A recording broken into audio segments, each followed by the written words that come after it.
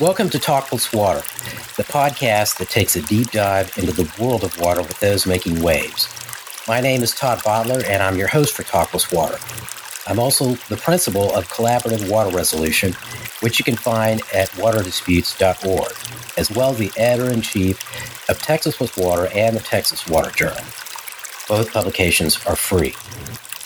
My guest today is Dr. Michael Hanneman, the Chancellor's Professor and Professor of Environmental and Resource Economics in the Department of Agricultural and Resource Economics at the University of California, Berkeley, where he's been on the faculty since 1968. He's also the Julia A. Wrigley Chair of Sustainability in the School of Sustainability in the College of Global Futures at Arizona State University. Michael has a BA from Oxford University in Philosophy, Politics, and Economics, and a Master's of Science in Economics from the London School of Economics, as well as a PhD in Economics from the University of Harvard. You're no slacker in terms of your academic credentials, Michael. Well, I put off getting a real job. Well, welcome, first of all, and thank you for being part of Talkless Water. It's my pleasure, Todd. It's great to be here. So I read a number of your articles, and that's, what led me to contact you. And I read them during research I'm doing for an organization in Texas called Texas 2036, where I'm taking a look at water markets and, hope to have that study wrapped up and available to everybody at the beginning of the year. So let's start out, though, Michael, with your background of water. How did you first become interested in water? Well, I grew up in Manchester in England, which, in addition to being very wet, was a 19th century water imperialist. So in around 1870, Manchester, whose population was growing, and it flooded a famous valley in the Lake District, north, to expand its water supply. And when I was 10 or something in school, our class was ushered to downtown to Manchester City Hall to see they have a replica of Manchester's water system, including the conveyance. So I was duly impressed. It was a little bit like, I think, a Roman schoolboy, from the provinces being taken to Rome to see the imperial buildings. But then I wound up at Berkeley having my dissertation was on measuring the economic damage from water pollution. Okay. Dealing with water, but not water supply. But I wound up getting a job at the University of California, and water is a big deal in California. So I decided to create a course on the economics of water around 1980.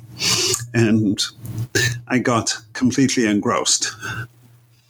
So that's when you really started working with water markets at that time?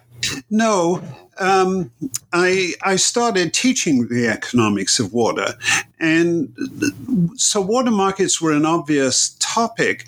A major feature in the Western states, and probably Texas, is 75 or 80% of the water is used in agriculture, but agriculture is only a small fraction of the economy. And so, this question of how do we move water to urban uses is always in the background. But then through chance, I got asked to serve as the economic staff for California's Water Rights Agency. And I wound up getting involved in their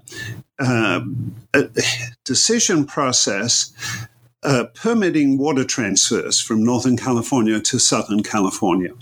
And that involved about 70 days of hearing. And as a staff member, I sat through the hearings, and when everybody else was done, the staff were allowed to ask questions. a theme of the hearings, particularly from some of the environmental representatives, was the need for water transfers. And the water rights, this was the fall of 86. And one theme was that in the drought in 76, 77, the Water Rights Agency had not been accommodating enough with proposed water transfers. And so a number of witnesses, academic colleagues, were chiding the agency for not doing more for water transfers. And they got pushback from other witnesses and from the water board itself, that there were complications which had blocked these transfers, which the sort of advocates of water transfers were unaware of. So they were oversimplifying. So one example was mentioned was there had been a proposed transfer of groundwater in the spring of 1977, in the sort of the height of the drought. And the Water Rights Agency delayed approving it and called for a report on how the transfer would affect the water table in that area. So they wanted a hydrologic study, and that was going to take time, and then the drought passed, and that didn't happen. There were other things. So the point is, these were real-world complications which, if you thought about them, had legitimacy. In other words, yes, if somebody wants to transfer groundwater and the neighbors are concerned that this will severely lower the water table, it's not unreasonable to ask someone to look into that. Right. So that was the striking thing to me. You had advocates of water transfers who had a point but were being simplistic. And that's when I first became aware of the underlying complications. And you do a fantastic job of pointing out those complications in this article that you recently published, The Problems of Water Markets. And so, I read that, and, I said immediately, okay, well, this research I've been doing, over the last 9 months, I mean, this is, finally I read something that's telling me, I'm on the right trail because I keep seeing these same things. Yes. And so to me, it was kind of an aha moment when I read that. And I'm going to ask you some things about it specifically, but I do want to go back and touch on something. So, California is if you look at the state agency, it says about 80% of your water is going for ag. Texas, what I see here published is like 60, 65%, something like that. And so, the discussion is always, pretty much about, water being reallocated from agriculture to other uses. And the kind of the GDP issue always comes up with that as well. And boy, people are sensitive about that here.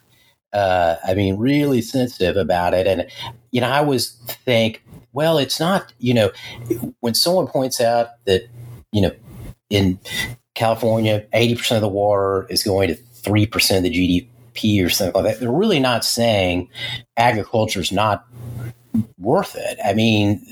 That's really not the message, but I think there are a lot of people in the agriculture community who kind of, they get really concerned when they hear that. What's your thought? That's understandable. And so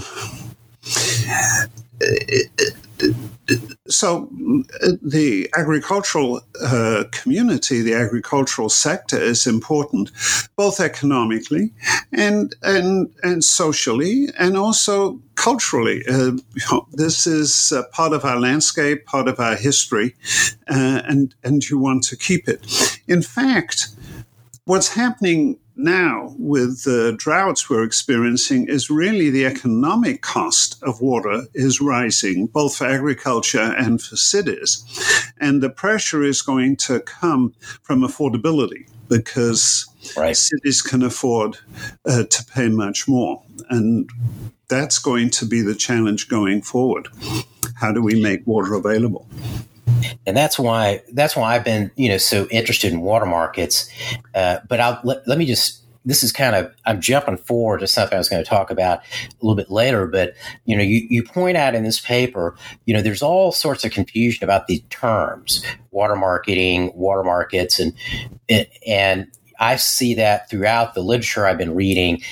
When I'm referring to a water market, I'm really thinking about something that's a structured closed system like the Edwards-Aquifer, but that it may also be used by somebody else to describe a transaction that is not it's not is in a really structured market for doing that. I mean, they occur, but it's I did an interview with a big water attorney here in Texas, and I said, well, what do you have to do, to sell or transfer a water right? And he said, well, the first thing is you got to find one of the hydrologists who knows, what's available and who wants water. And then the second is you have to hire a lobbyist. And I said, well, okay, now that, once you get to number two, it's hard to really think of it as a market in a lot of ways, but, the transactions they're complicated and there's so many steps and, and they're happening in non-structured environments that have all these issues that you're pointing out in this paper. Yeah, the late great Joe Sachs, the environmental lawyer who, if there were ever a Nobel Prize in law, would have won it, and who revived the public trust doctrine. But he said a water market transaction is like a diplomatic negotiation. Right. You have the buyer and the seller. You have lots of other parties around who have an interest in that. And so it's not just two parties, it's multiple parties, multiple interests, and it's a diplomatic negotiation. And so I have a complexity. I have a Joe Sachs story. So when I was getting my master's degree, I was going to the University of Michigan School of Natural Resources. And I had on my list, I wanted to take Joe Sachs' course over in the law school. And I got there and he had just left. He just left the semester before. And I was like, Yes, and wound up at Berkeley, to Berkeley's good fortune. But yes. Right. So, so let's go ahead and kind of dive into some of what I was, finding in your article that I really would like to talk about. So, kind of your first, opening statement is water marketing and property right reform are intertwined. Water markets are advocated as a solution for water scarcity, but changes in water rights are often required in the scope of water marketing, if the scope of water marketing is to expand. Well, that's the Edwards-Aquifer and the Rio Grande situation here in Texas. The water rights associated with those systems were, fundamentally changed. But that is a tough thing to do elsewhere, particularly where you've got surface water rights in the West and the prior appropriation system. Water is an entangled resource, and it's entangled at the very least for two big reasons. One is return flows. How I use water, where exactly I apply it, will affect downstream flow to some degree. And if you're downstream of me, you care if I make a change and make some change in the return flow. And that's the fundamental distinction between water and land. You may be my neighbor. You may hate the color of my house or the architecture of my house, but it's like you can look in the other direction. And we have building codes, But the interaction between how one piece of land is used versus another, it's regulated. I couldn't put a gas station next to my house. This is a suburban area. But we handle those interactions. With water, it's much more complex because of the return flows. You and I, you're downstream of me, are sharing a resource in a way in which if we own two neighboring pieces of land, we don't share. The other difference is people's concern about water as a public resource and how other people use it. You could call it nosiness if you want. That's a somewhat pejorative term. But again, if I'm within a building code, I can build a funny house or paint it a funny color, and the city is going to let me do that. But if I stockpile water and don't use it because I want to speculate, that upsets a lot of other people. And so you're in a goldfish bowl when you use water to a degree that's not true with any other resource. And those are the two things. But because of return flows, because of the concern, because of the notion that in some sense water is a public resource and the public has an interest in it, those considerations have shaped the law.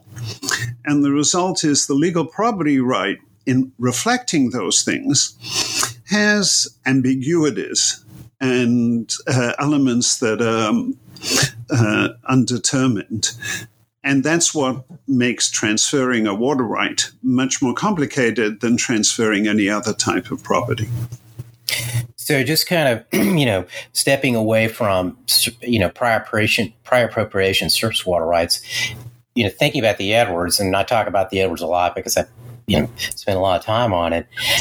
During that litigation, when I was working for Lucius Bunton, the federal judge who had those cases, there was a lot of concern and a lot of discussion about private property rights. And I kept hearing it over and over again from people, if this aquifer is regulated, my private property rights are going to be taken away from me. And I was like, okay, I guess I understand it. Then I thought about it more, and I wrote an article called The Little Fish That Roared. And I said in there, talking about the Found article, right? And I said in there, look, there really weren't any private property rights under the rule capture, because somebody could buy a piece of property right next to you and drill a big well and suck out all the water. But now you've got a right from the Edwards Aquifer Authority that you can lease or sell or do whatever. I mean, so there's a lot of emotion that's also in fear wrapped up in all this about, people thinking they're going to lose out. There's a book written by actually a writer who lives in California, but who grew up in Colorado. And the title is The Man Who Thought He Owned Water. And that captures the ambiguity. People feel they have or ought to have ownership interests, and it's very understandable why they feel that. And the man in question was the author's father, whom she adored. But the problem is you do have multiple people claiming an interest in water in a way in which you don't with land. I own this parcel, you own the one next to it.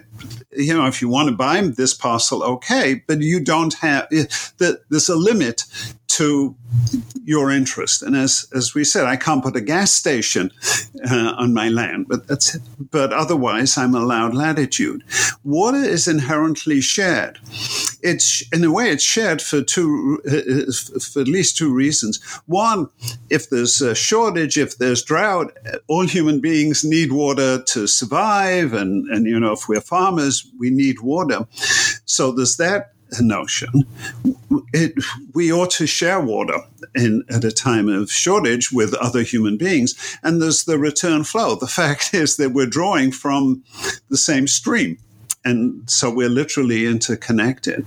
And that's the tension. We all have an interest for ourselves. We have an interest for other people and for the well-being of other people.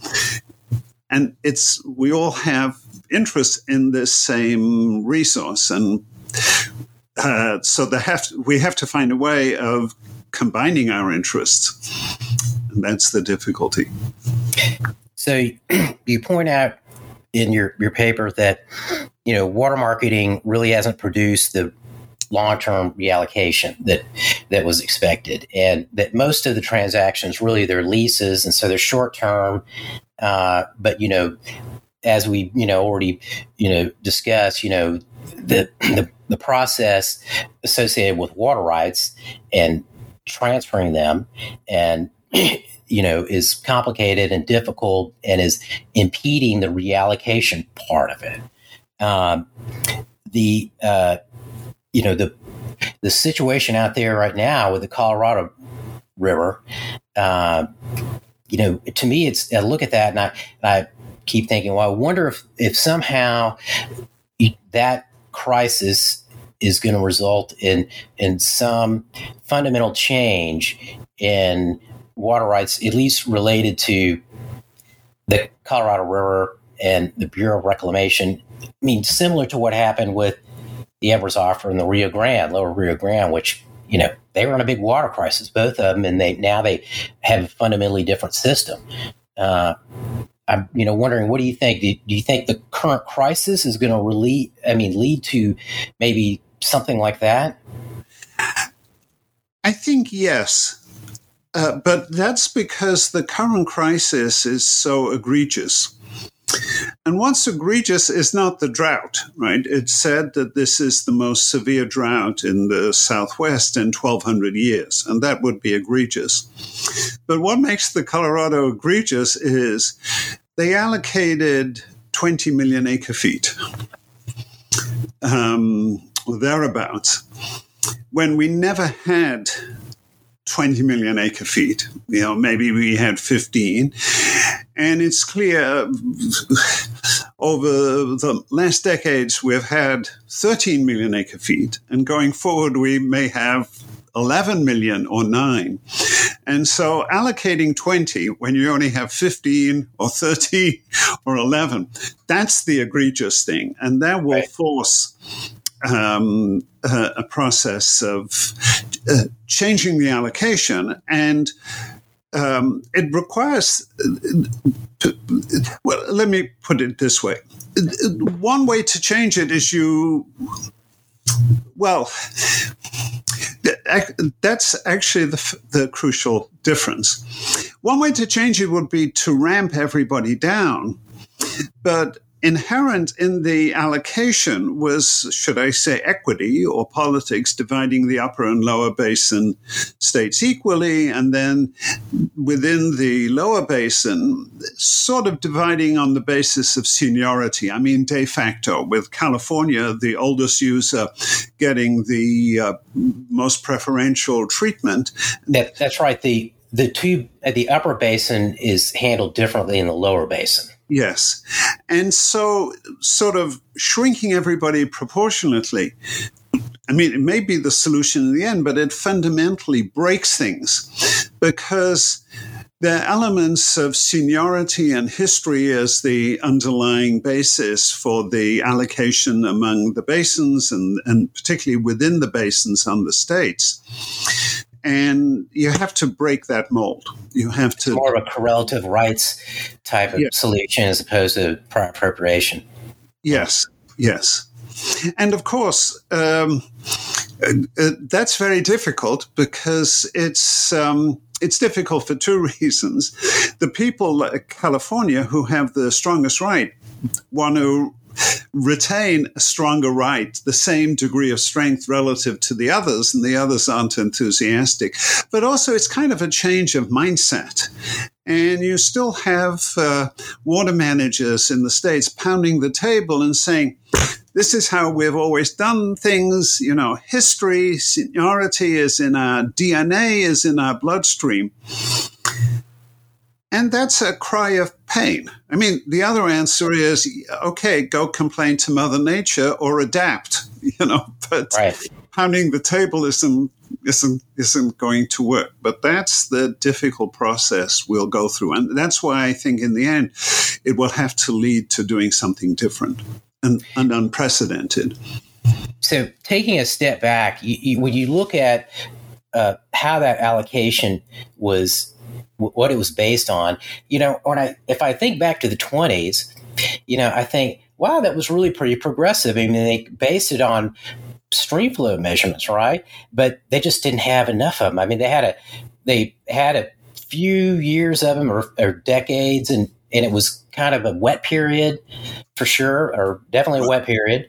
And so when they divide it up, they found out later on, well, there's not nearly this much water most of the time. And so I almost feel like, gosh, that's kind of almost a case of, trying to use science to manage a river that comes back and bites you, but because you just didn't have enough data. And so what you thought might have been... Well, there may have been more to it. So John Fleck and Kuhn wrote a book about 3 years ago, which argued that the science actually suggested less stream flow. Okay. The implication is they depending upon how you look at it, they probably allocated 18 million acre feet. They thought there was kind of 20, but and they allocated 15 million acre feet. But there was always the question of Mexico, and there was always the question of evaporation. And so one interpretation is they were allocating 18, but they actually thought they had a margin because they thought there was 20. But as Fleck and Kuhn point out, there was some hydrologic analysis and reports suggesting 15 was actually what the existing record showed. It was a short record. And so another interpretation is they engaged in some wishful thinking. I mean, dividing up 18 or 20 is easier than dividing up 15. And so they took the easy solution and engaged in wishful thinking. Let me reframe this in another way.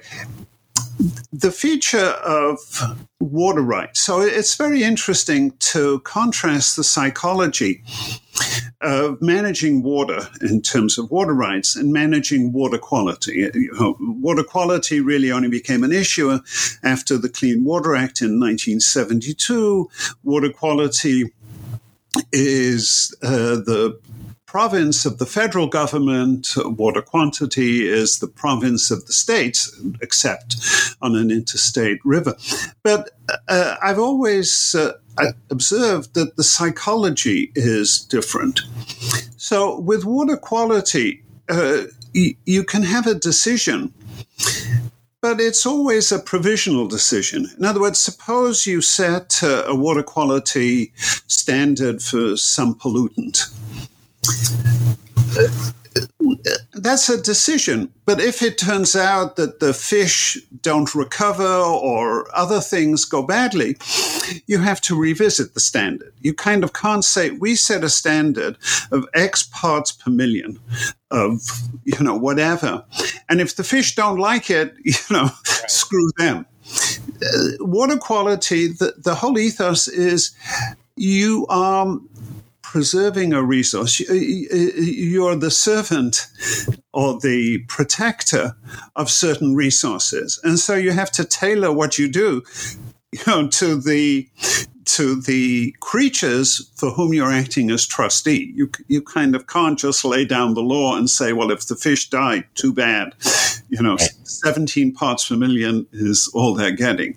You have to at least consider doing something different. Water rights is more like an all-out battle. Think of a medieval battle. Mm-hmm. You and I we've argued for 50 years. We go before a judge. The judge says, Hanneman, you lose. Todd wins. Todd gets the chunk of water. And that battle is over. I will be unhappy, but I can't reopen and say, I can't come back 2 years later and say now, it's not fair. So water rights was a kind of a winner take all, or at least it was a pitched battle. The issue was then resolved. There was no reopen. Whereas water quality, there could be reopeners because, if circumstances change, you change. That mindset of a once and for all determination of a water right works if you have a static hydrology. But as we now know with climate change, we have a changing hydrology. And what I'm saying is that is a hard mindset to change, that we can't have a once and for all allocation of quantities of water. Right. And for 100 years or more, we sort of believed you could. And so that's part of the difficulty in the adjustment that we're going to have to make. So there's something in your article that is a little bit different than what we've been discussing so far, but I wanted to talk about it because I read it and I was like, yes. I mean, this is a great parallel to something that I've been observing here in Texas. You talk about the difference between water and electricity. That their, economic characteristics are different. Electricity is helpful. Water is essential. You die without it. Electricity is man-made. Water's natural. Water infrastructure collects and distributes water, but it doesn't generate it. Electricity is hard to store, but easy to transport. Water is the complete opposite. And, there are a number of other elements that are different there. So, now kind of thinking about oil and gas and coming back to Texas, there's a lot of let's put it this way. There are folks who have made a lot of money and done very well in the oil and gas industry who get involved with water. And, there are differences even there. I mean, it's not electricity, but there are more differences, between oil and gas and water than most people might understand. And it leads to some kind of difficult outcomes. And, I was looking at that and I was thinking, gosh, sometimes it can be kind of the same problem. The folks who might be, very familiar with electricity out west. I mean, a lot of these big dams are generating electricity and, really trying to apply a similar model to water. I hear all the time, we need a water grid in the United States. And, we're going to ship it back and forth between the East and West, and it's going to go up and down and all that. And I my eyes glaze over, but I'm just kind of curious. It's not surprising. I'll talk about economists, my own field. We tend to place a lot of weight on theory and conceptual ideas. And much less on kind of walking around and seeing what happens on the ground. And so it's very natural to see analogies between electricity and water. Just to digress for a moment, water was kind of the sexy topic for economists. In the 1960s, 1950s, the field of the economics of water took off in the sort of mid-1950s and flourished for about 15 years. And famous. Is that mostly related to water quality, pollution, or is it? No, it was before, and the context was, the Flood Control Act, of 1935, allowed the federal government allowed federal taxpayers' money to be used for flood control. As long as the benefits to whomsoever they accrued exceeded the costs. And that opened the gates to cost-benefit analysis. It opened the gates to federal projects, not all of which were well conceived, but it got the federal government, federal economists doing cost-benefit analysis. And by 1949, there was a feeling that things were out of hand. Different agencies were doing benefit cost analyses, and should we say of different qualities. And so there was the view that the federal government needed to harmonize how it did benefit cost analysis, need to produce guidelines for doing benefit cost analysis. And that led to an interagency committee that produced a report called the Green Book on benefit cost analysis that came out in 1950 or 1951. And at that point, the view was economics could do benefit cost analysis for market commodities, basically calculating profit and loss. It couldn't value what we now call non-market commodities, human life and limb, recreation, pollution, those things. And the report literally said, these things are important, but economics can't handle them.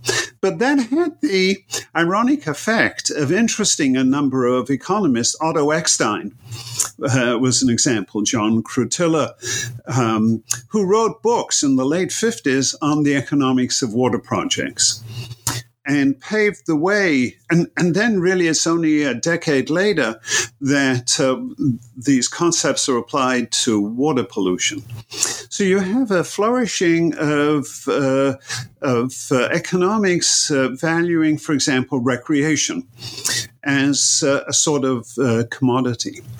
Well, all that, the other thing was in the 60s, you had the extension of the California Water Project. The extension of the Central, and a big debate. Hirschleifer, a very great microeconomist, wrote a book. Joe Bain wrote a book, leading figure in industrial organization. And, the theme of this was, rather than building infrastructure, you should use water more efficiently. And so, but the political decisions in 1960 and thereafter were, let's build projects, let's increase supply. And so the air went out of the field of water economics, that ballooned. And then by the late 60s and 70s, the field of energy economics arose. The French writers on electricity economics became known. And then from 1970 for the next 30, 40 years, if you were a bright young graduate student, energy economics was what you would look at.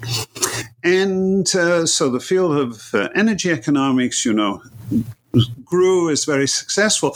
But here's the point. There's sort of a temptation to think, well, water is essentially similar in many respects to electricity, and so the sort of lessons learned for electricity work for water. And the problem is that's an oversimplification.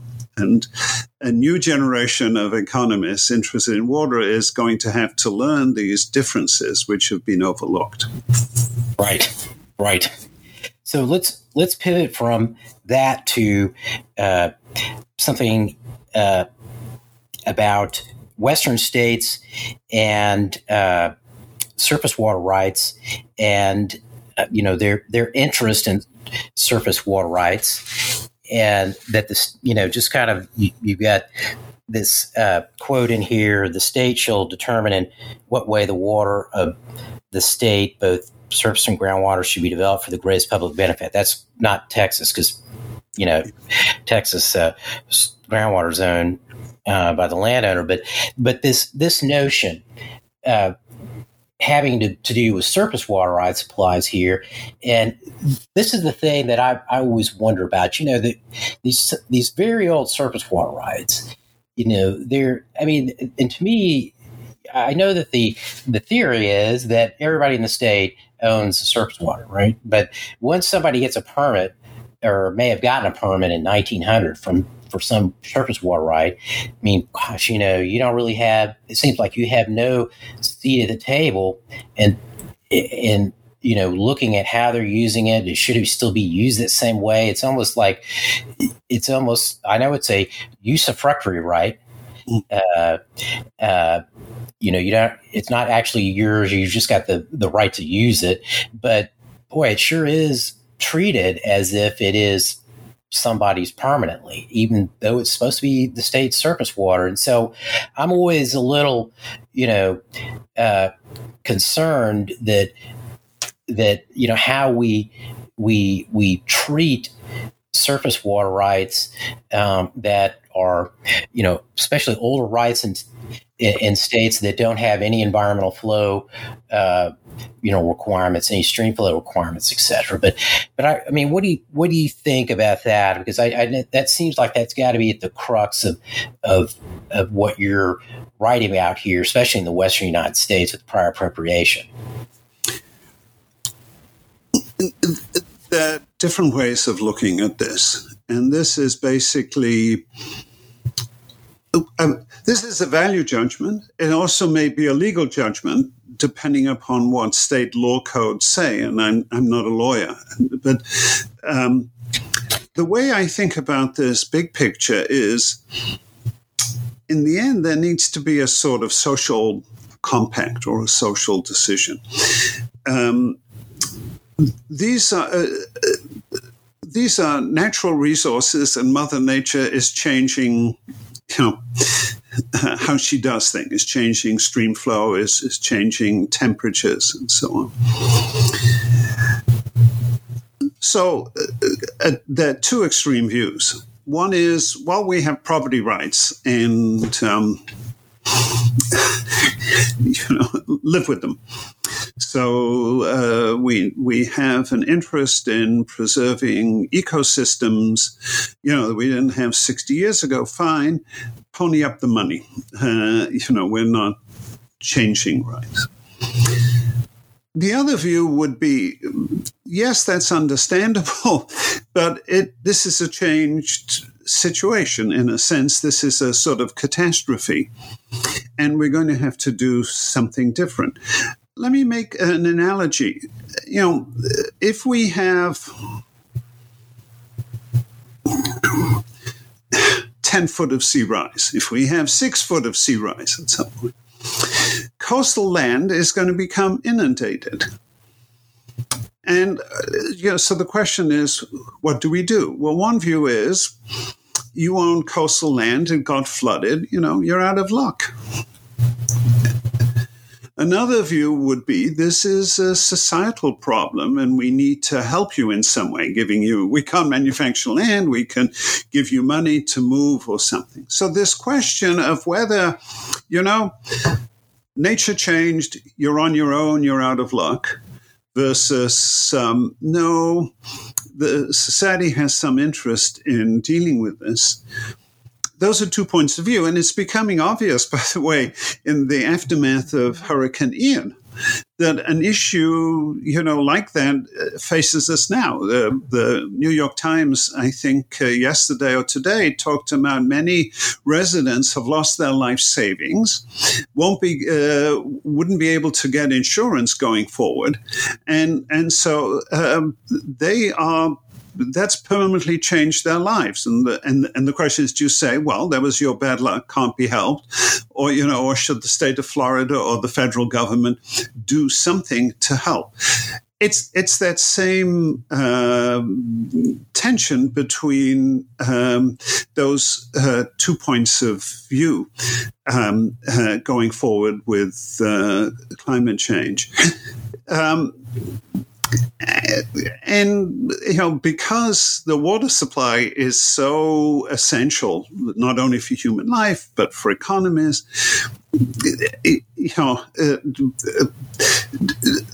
sort of saying, well, people have to, take care of themselves is harder to say. There's another element, I think, which is relevant. We talk about water.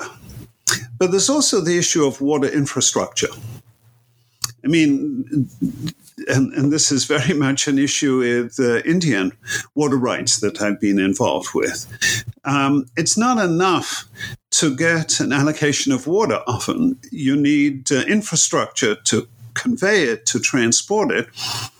And water infrastructure is very difficult to finance. It's capital intensive. It's very long-lived. Capital, you can't finance it pay as you go because you need the whole infrastructure in place, and that's going to last for 100 years, but you can't deliver a single drop of water.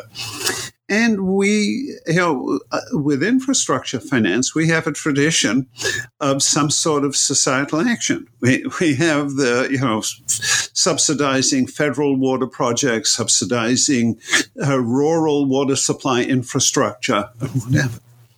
And so we accept the notion of some sort of public obligation, some sort of obligation for the public to step up to the plate when we're thinking of financing infrastructure, or the conversation right now about affordability and what this means.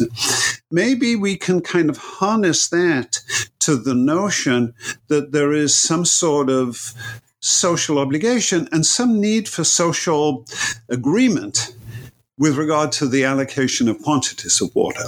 In other words, if we combine the societal interest in funding infrastructure with the question of should there be a societal interest in allocating water, maybe that will make things a little easier to accept.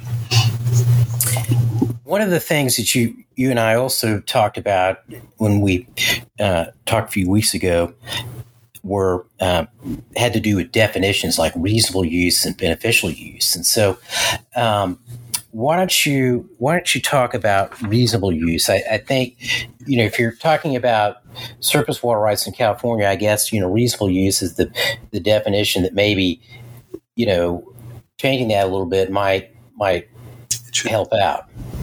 Yeah, and let me say, going back to Colorado in 1870, 1880, one notion was that people shouldn't be allowed to get a water right just to speculate. Water should be put to use. But another notion was water that has to be put to a reasonable and beneficial use. This whole underlying notion that water is essential, but it's scarce, and we don't want people wasting it, and we don't want people sitting on it and not putting it to use.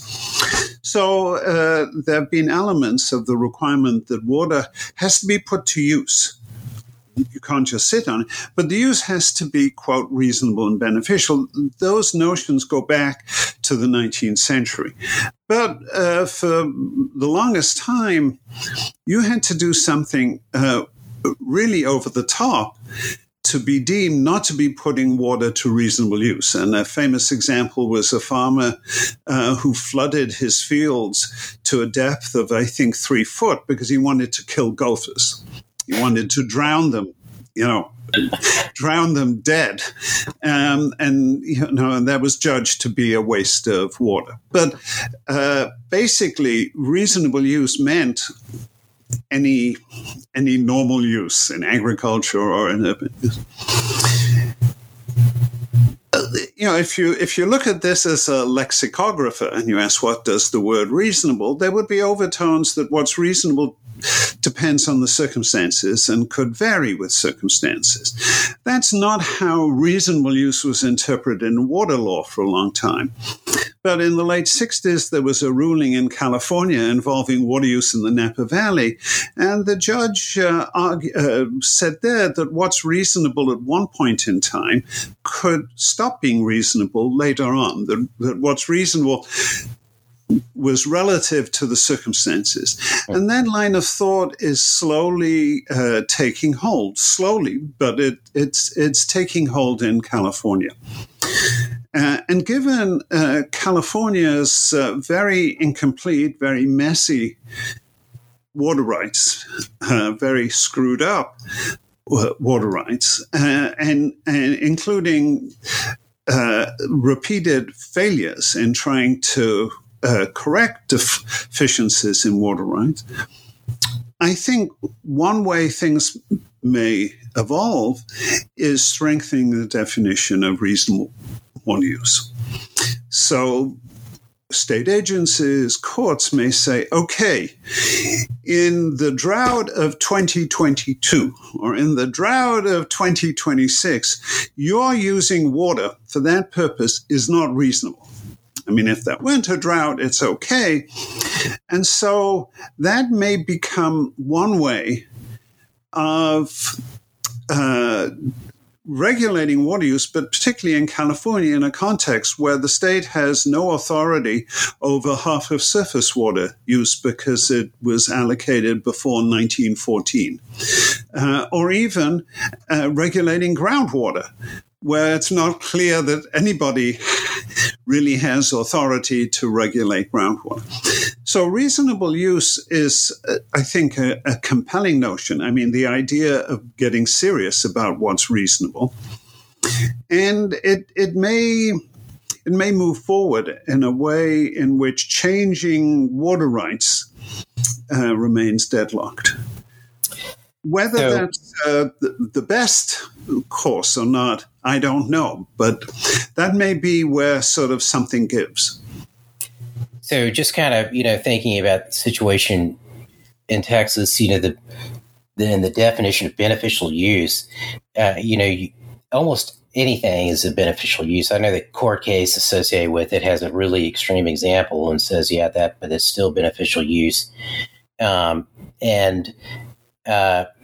We also have cancellation.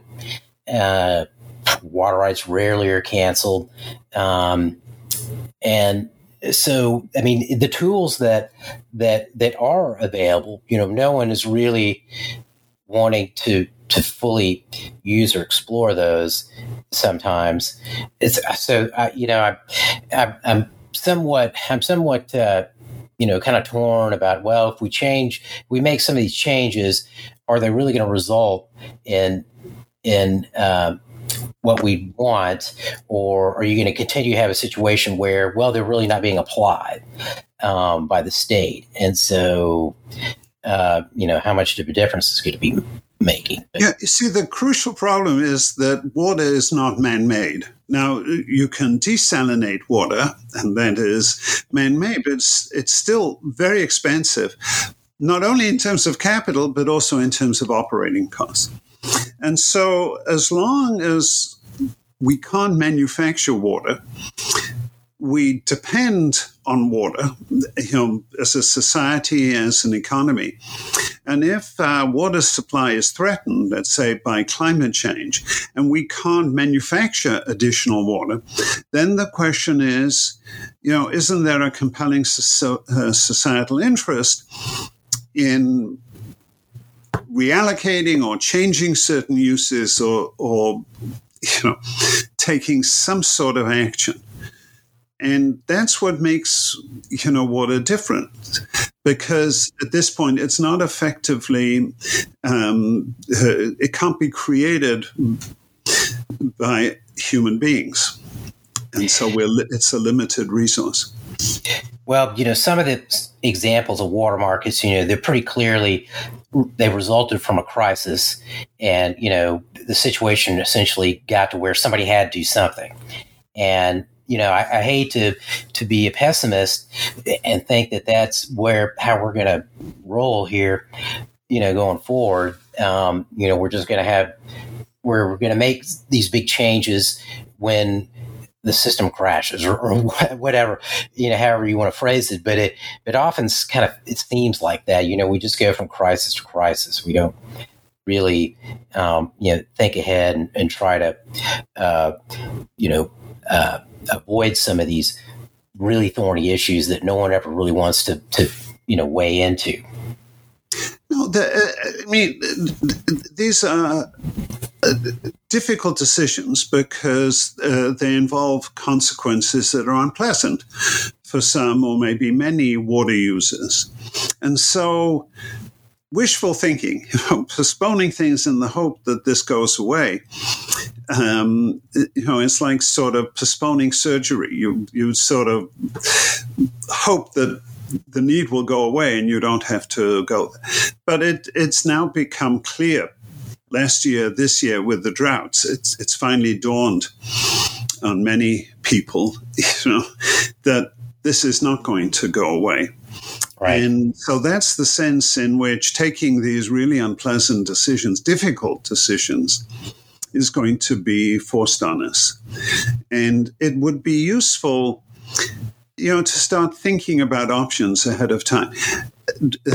Making major decisions in the midst of a full-fledged panic is a terrible idea. People are panicked, they're preoccupied, they're distracted, and you don't have time to sort through the alternatives. And so it really is incumbent on us to start thinking of pathways to change ahead of time. So, this is just an observation based on the water markets I'm looking at here. But, what you see is the people who have surface water rights who in the Rio Grande, who now have correlative rights in that water market, and the folks who thought they had water rights but really didn't, the rural capture and the Edwards, who now have a groundwater right. I mean, they do very well. They really benefit financially from that once those systems are in place. And I often kind of wonder, gosh, if there was a way really to better communicate that, we're trying to create a system that, hey, you can, make money and do well and accomplish, these goals, which are important to everyone else in terms of the management of your water. And I don't know, and I'm probably being too Pollyannish about it, but I think sometimes, there's lots of fear about how you get there. They say, yeah, you might, okay, that looks good, but I'm afraid I'm not going to get what I think I deserve in my water rights, as you transition or you create this new system. Thoughts on that? Yeah, it's very natural to be used to what you're used to and want to avoid changes. My wife will tell you, when we came to Phoenix, we rented a house, which was okay, but it turned out it was only available to rent for a year. And then we had to find the house we lived in. And I drove my dear wife crazy saying, I'd like something like this house, which we've lived in for a year. We found a very different house, and I love it. But, I liked what I was used to. And all I'm saying is that's human nature, and some people may do that to a greater degree, and I may be one of them. But there are two arguments. One is, you'll be better off financially and in other ways if you make the change. The other argument is fear. This is just not going to work. Right. And you're going to be in bad shape if you don't make the change. And I think you need both arguments because we're moving to a situation where the amount of water we use is unsustainable. Right. You need what I call an external forcing mechanism, an EFM. Yes, a judge or exactly. A drought or whatever. It would be nice if we could keep doing what we're doing and not change. If that's my first vote, but at some point that is infeasible. I really enjoyed this, and you've been great to talk to and patient, and talk to me before, which was really helpful for my research. So, Michael, why don't you tell us how listeners can find out more about the things you're doing, your work? Well, I have a lot of writing ahead of me. I co-edited a special issue of a journal called the Oxford Review of Economic Policy that came out in the beginning of 2020. And I wrote a couple of papers there. I would like to write a book on the economics of water, actually 2 books, one for economists and one for lay people. And that's going to take, 3 years or so. But I would like to find a means of communicating both with economists and with non-economists what's going on. Economists don't understand the complexities. Non-economists don't understand the complexities. They also don't understand the economic angles which make water so difficult. And so I think there's really an obligation for those of us working on on water, you, me, and others, to try and educate people I mean, not in the sense of top down, but educate people to the complexities. Water is much more difficult than any other commodity. And so we need an understanding of the difficulties before we can make progress in finding good solutions. I wish my wife could hear that last statement. She is a veteran of the electricity industry. And so I keep telling her this water stuff is a lot more complicated. And she's not convinced, but I agree with you. So, hey, Michael, this has been great. Thank you for joining us today. My pleasure, Todd. I've enjoyed talking with you enormously. Thank you. Thank you. So this has been Talk Plus Water. My guest today was Dr. Michael Hanneman, the Chancellor's Professor and Professor of Environmental and Resource Economics in the Department of Agricultural and Resource Economics at the University of California, Berkeley. And he is also the Julie A. Wrigley Chair in Sustainability in the School of Sustainability in the College of Global Futures at Arizona State University. I want to thank you, our listeners, for tuning in today. And I also want to give a big thank you to Anna Huff at the Meadows Center for Water and the Environment at Texas State University for getting each episode of Talk Plus Water ready to roll. My name is Todd Bottler. Let's talk water again soon.